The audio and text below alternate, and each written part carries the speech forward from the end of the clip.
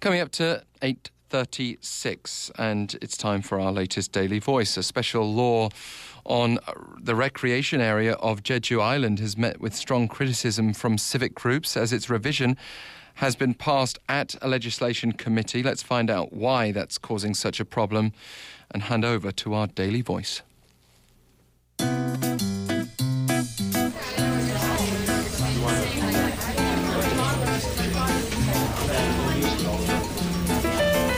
Daily Voice.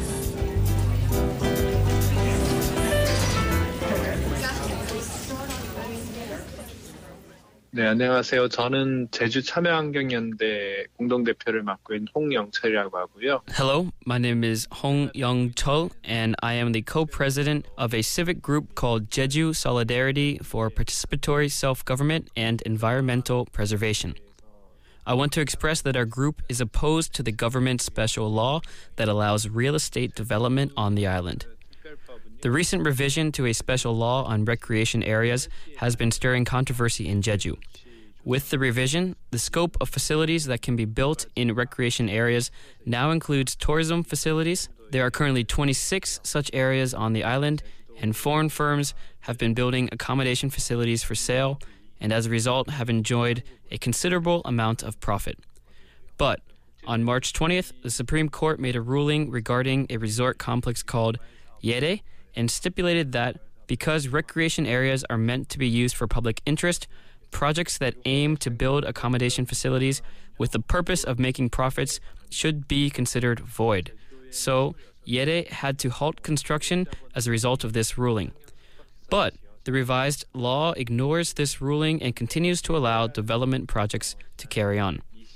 These areas were already being used as a means for businesses to gain profit through development projects, and the Supreme Court ruling could have potentially developed such practices, but the revision will basically allow such projects to continue.